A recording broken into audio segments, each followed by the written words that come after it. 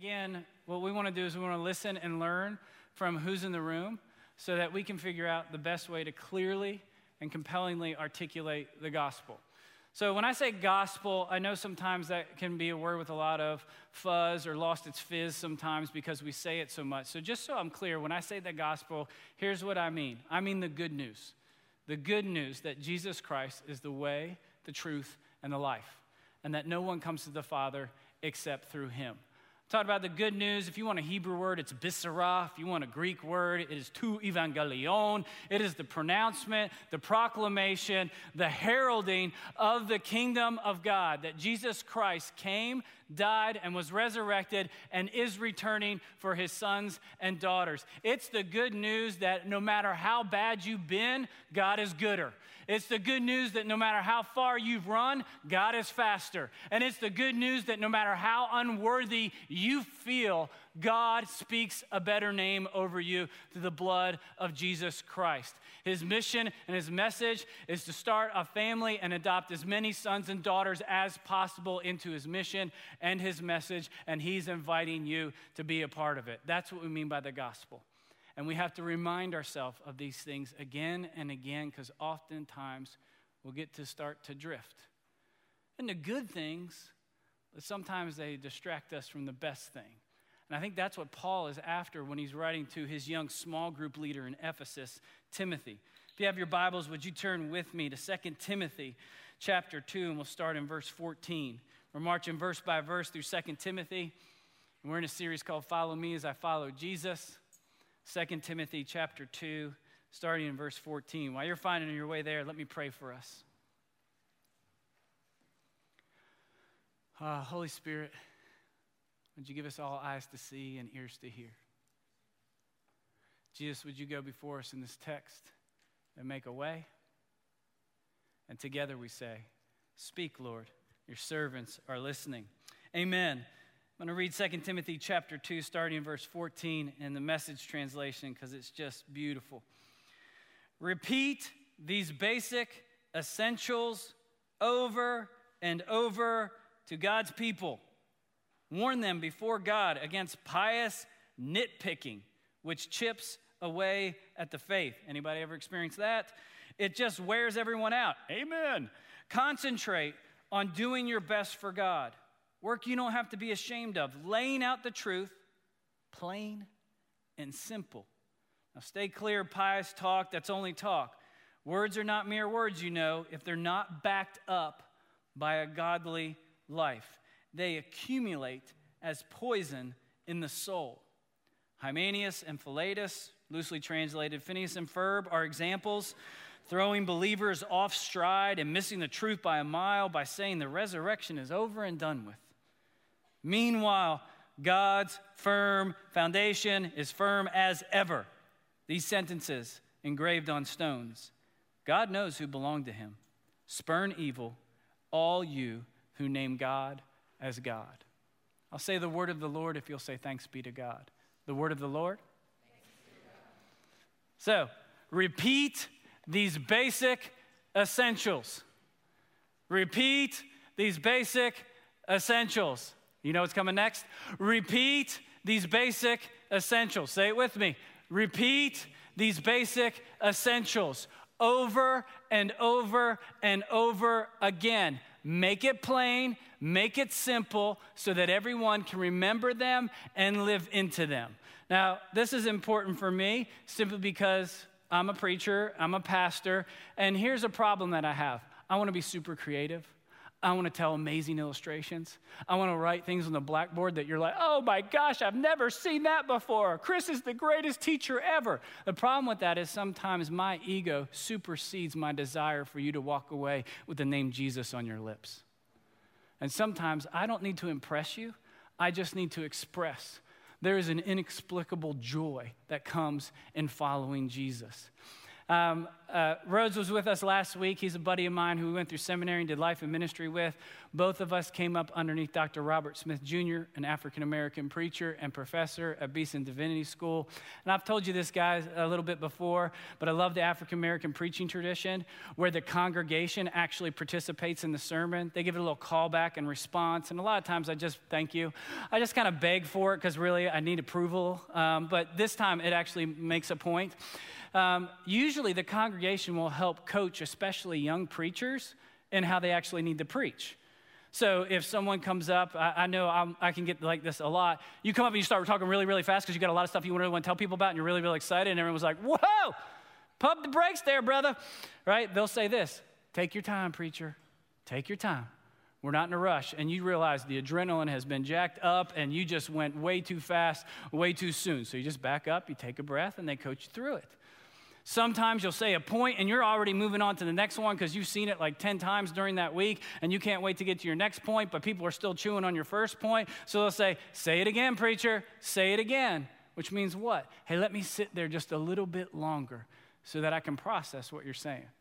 Now, there's one statement, especially that senior ladies sometimes in the congregation who are really the functioning elders of the church, whether they're there in position or not, will kind of just shout you down with this one. It's the one I don't like to hear but need to hear the most. And it's when I'm in the middle of a theological rant and I'm trying to be smarty pants because my deepest insecurity is that I'm stupid and I want to impress people and I want to impress seminary professors that are not even in the room. And I want to use Greek and Hebrew words. You're like, oh, dang, that dude is smart, right? And all of a sudden, I'll hear it from the audience. Make it plain, preacher. Make it plain. What is she telling me? Hey, that's fine with all those fancy words, but I don't understand any of them. You need to make the words and the world that you are talking about understandable to me and my world. That regardless of age or education, the gospel should be repeated in its basic essentials over and over again. To Timothy, Paul says, make the truth plain and simple. And a lot of times, I think we get really, really excited about deep spiritual truths. But the truth of the matter is, a lot of times in the modern American church, we have a problem where our knowledge has exceeded our obedience. And so what I want to do is back up and just remind us of the basic essentials. I just want to remind us again, hey, we are here. There is one message. Jesus Christ is the way, the truth, and the life. No one comes to the Father except through him. There's one mission, to make disciples that make disciples. What do you mean when you say that? That we apprentice our life to Jesus, that we job shadow Jesus every single second in our schools, in our families, at our work, where we're playing, in our sports, in our extracurricular activities. We're job shadowing Jesus. We are learning to be with Jesus so we can learn from Jesus how to be like Jesus. We are designed to make disciples, right? Where we intentionally go outside of the four walls of this church and we invite people into a spiritual relationship where we center ourselves around the life and teachings of Jesus because we believe God knew how to live life the best because he created it in the first place. So just a reminder, right? We are going to be the kind of people that say we want to entrust and endure, and God will make sure that the gospel goes forward in us and through us. We want to be the kind of people who we know that we have a place at the table, but we're not going to sit there forever. We're going to get up and move into the kitchen, where we mix it up, we mess it up so that we can serve it up. That we're not just going to sit here and be loyal listeners. We want to move to learning leaders who apprentice themselves to the life and the teachings of Jesus, all the while begging the Holy Spirit for the grace and glory and grit and gusto and deep gladness to do it all in the context of community. We look at one another in the eyes and we say, follow me as I follow Jesus, because when we get to heaven, the only thing Jesus is counting is disciples. Just want to make it plain and repeat the basic essentials over and over again. Because men and women, do not walk out of this room without realizing the call of Jesus Christ upon your life is to leverage every single relationship, resource, and minute of your day in your ordinary life that flows and forms into one singular, simple neon sign that says Jesus saves. And I want it to buzz with the static electricity of the Holy Spirit in the context of community that's giving you courage and confidence to be exactly who God created you to be and invite others along to discover it for themselves. I want it to hum with humility and holiness that Jesus saves us from a life of just gorging ourselves on our own personal desires and sinful satisfaction so that our eyes can be opened up to what is pure, holy, sacred, set apart, and that we are living pure, passionate lives in the pursuit of Jesus Christ, and that we want to be able to say, your kingdom come and your will be done on earth as it is in heaven. So let me repeat the basic essentials for you. It's Jesus saves. So kids, if you're taking notes, here you go. Jesus saves. That was my best sound effect at a neon sign. Now, we get this, right? Okay, got it, Chris. Jesus saves. Thanks for the Sunday school lesson. Do we get cookies? You don't get cookies. You get pretzels and Kool-Aid because you're too hyperactive. Jesus saves. Now, let me just break this down for you in what Jesus saves. Jesus saves us from sin. Jesus saves us for right living. All I'm doing is taking the biblical word righteousness and putting it in our vernacular. And Jesus saves the best for last. Now, incredibly simple, right? Jesus saves. He saves us from sin. He saves us for right living. He saves the best for last. It's incredibly complicated when I actually try to live it out. Because here's the deal that I know about me, and maybe you know about you. I'm a raging, flaming ball of inconsistency and hypocrisy. And that I know that even when I'm trying to make disciples, those disciples have their own issues that they bring to the table. And all of a sudden, we're trying to figure out, okay, Jesus saves. What does that mean? Does that mean, hey, when I was a kid and I kind of said this prayer after someone, did that prayer save me? When I did a ritual called baptism, did that save me? When I went through confirmation, was that Jesus saving me? Hey, because I attend a church or a religious service, is that's what's saving me? And then what do you do with the fact that people said, yeah, Jesus saved me, absolutely, and then they're living a life totally antithetical, opposite, to the, make it plain, preacher. That was a test, you didn't fail, you passed it, whatever. There's something afterwards. It's really getting bad now. Where was I, Boggs? I'm totally lost.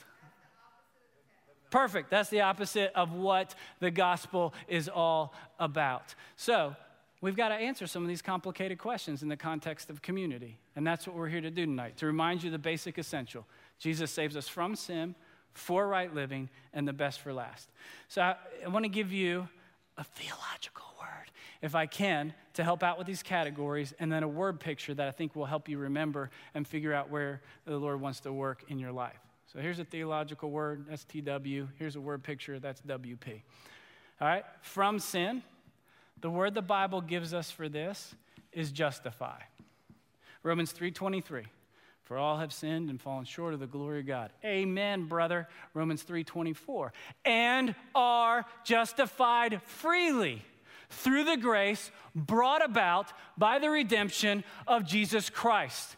When Jesus saves you and you realize the ship that is your life, S-H-I-P, you're welcome, is your life, is sinking, it's taking on water that no matter how hard you try, it's not going in the direction that you want it to. Relationships are exploding, and you realize that without God, I am without hope in this world, and you cry out, Jesus, save me. He justifies in that moment, absolutely, freely and fully. I got this because I've been in academia for far too long, and I write one too many papers. You highlight your whole paper, 5-10 pages, you highlight it, you click left justify. What happens to that paper? It all lines up on this standard.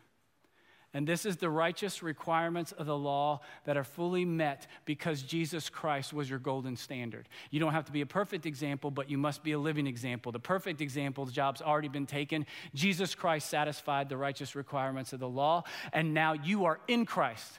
I've been crucified with Christ. I no longer live, but Christ lives in me and through me. So the life I live in the body, I live by faith in the Son of God who loved me and gave himself up for me. Why do I have all those verses memorized? Because Satan wants to attack your identity every time you misstep. If he can get you living in guilt and shame and unworthiness, he doesn't have to worry about you making a bit of difference on planet Earth for the kingdom of God. You need to get back a robust theological definition that Jesus has saved me from sin. I am adopted. And anytime God looks at me, he looks through his son, Jesus Christ, and he sees someone holy and perfect and set apart. Second word is sanctify.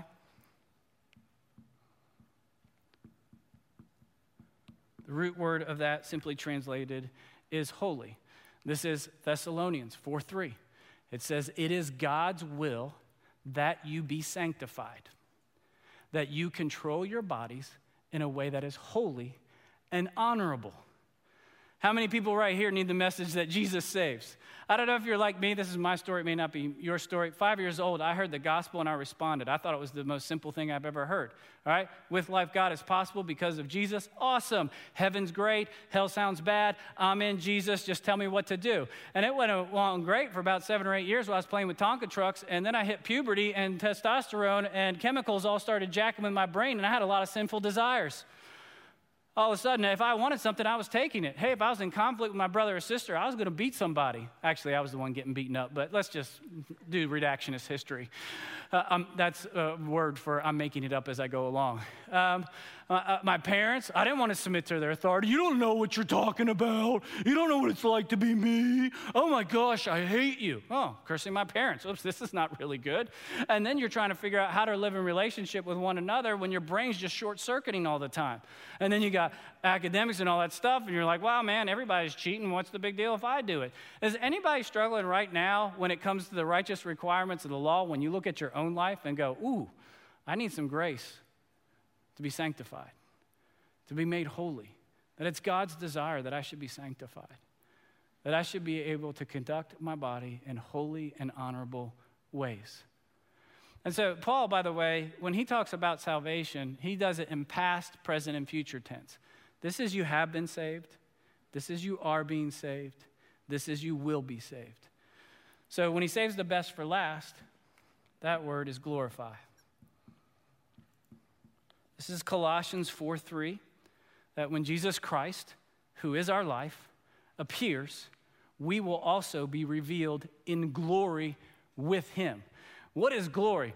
Glory is the white-hot, unrestrained, restricted byproduct of God's holiness. I love what Dallas Willard says. He says, hey, if you think hell is hot, wait till you get to heaven, because God is finally going to let loose. Don't forget, Moses asked to see the glory of God. God put him in the cleft of a rock, put his hand over, and he looked at God's backside and got a holy sunburn for 4 weeks, okay? What do you think heaven is going to look like? You will need a glorified body to stand in the presence of God, to be able to handle the full weight of his love, his majesty, his mystery, his holiness, and his splendor. That is why we believe in a physical resurrection of the body. Jesus Christ was the first fruits of resurrection, and he was raised to life in a physical body. He liked to eat. Praise God, we're going to eat in heaven, all right?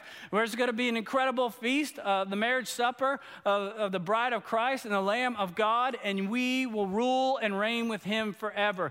If you're struggling with one or two, maybe it's because you need a robust theology of resurrection.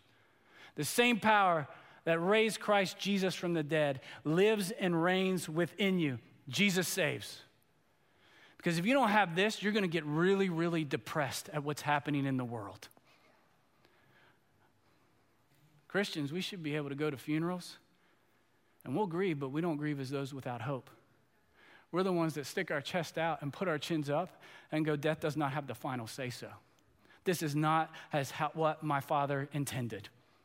And I know that one day he will come back and he'll make all things new. He'll wipe every tear from our eye, and every sad thing will come untrue, and the old order of things will pass away. And behold, we will rule and reign, and we will see him as he is. Eugene Peterson calls it this: we practice resurrection. And I don't know about you, I want to make sure I'm ready for the resurrection. Not just going, Lord, please don't come back. Please don't come back. Please don't come back. I want to come, Lord Jesus, come.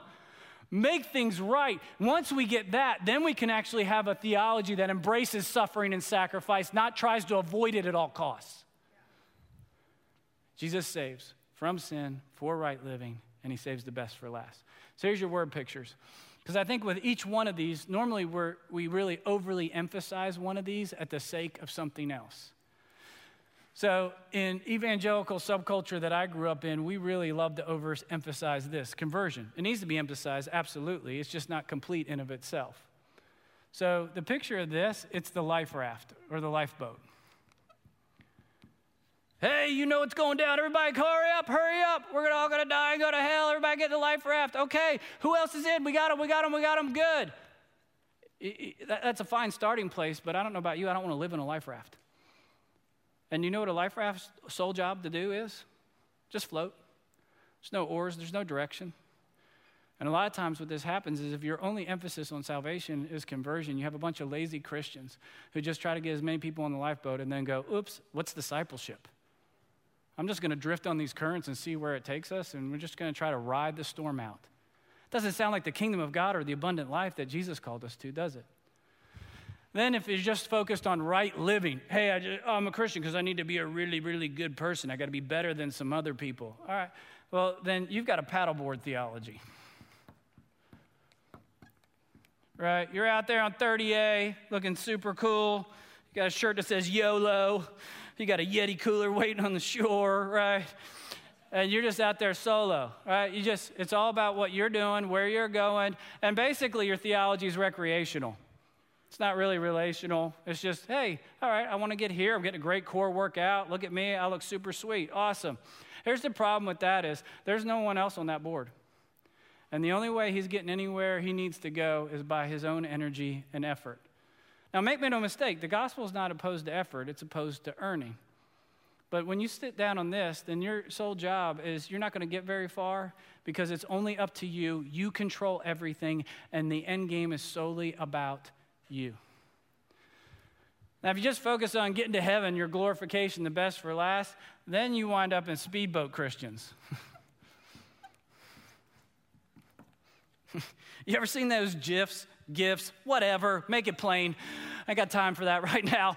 Of people just humming on the speedboat and they hit one rave and you see someone's glasses go back, their neck go this way and their foot go this way. You're like, oh, dang.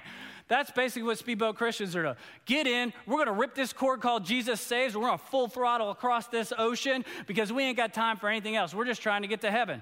I don't care about the people beside us. I don't care about that dude in the paddleboard we just killed. I don't care about that pontoon boat that wake capsized it. Hey, get in if you can make it. And once you get in, you better hang the heck on because we're just It's great from getting point A to point B, but what you miss is the journey. And what you miss is the fact that Jesus said life abundantly can start here and now. You don't have to wait to heaven to get to it. So maybe the best picture, if we synthesize all these, that Jesus saves us from sin for right living, and the best for last, that he justifies, sanctifies, and glorifies. Maybe the best picture is simply a sailboat.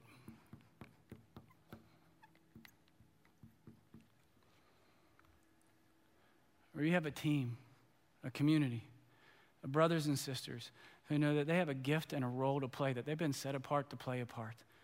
That they know the only reason they're on the boat in the first place is because the captain of that ship invited them in and gave them a role to play. And they put a lot of energy and effort to understanding each one's role, but at the end of the day, they are solely dependent upon raising the sails and waiting for the wind.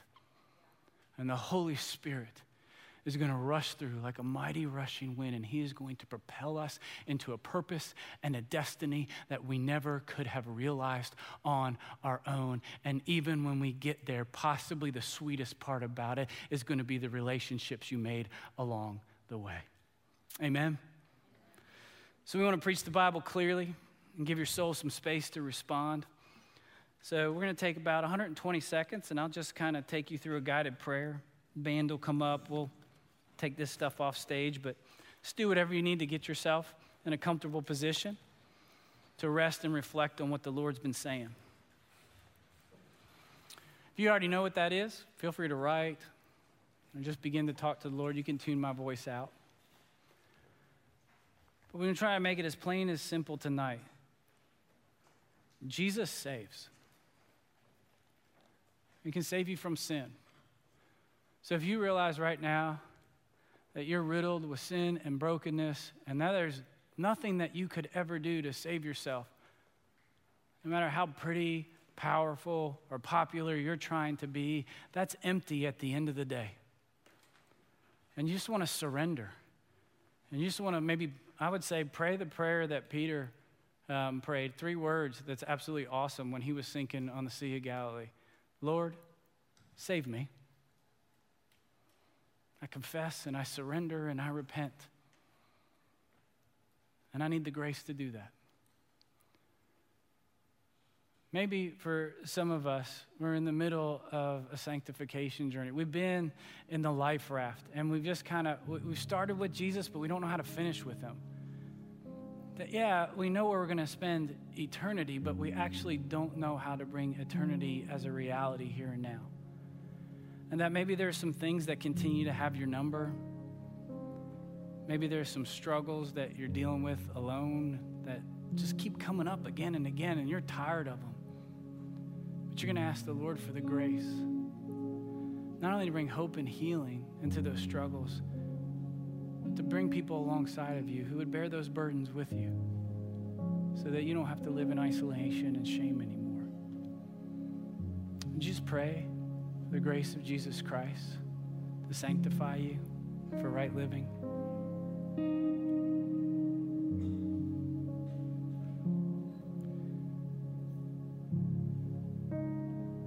Maybe it's the speedboat that you need to get out of.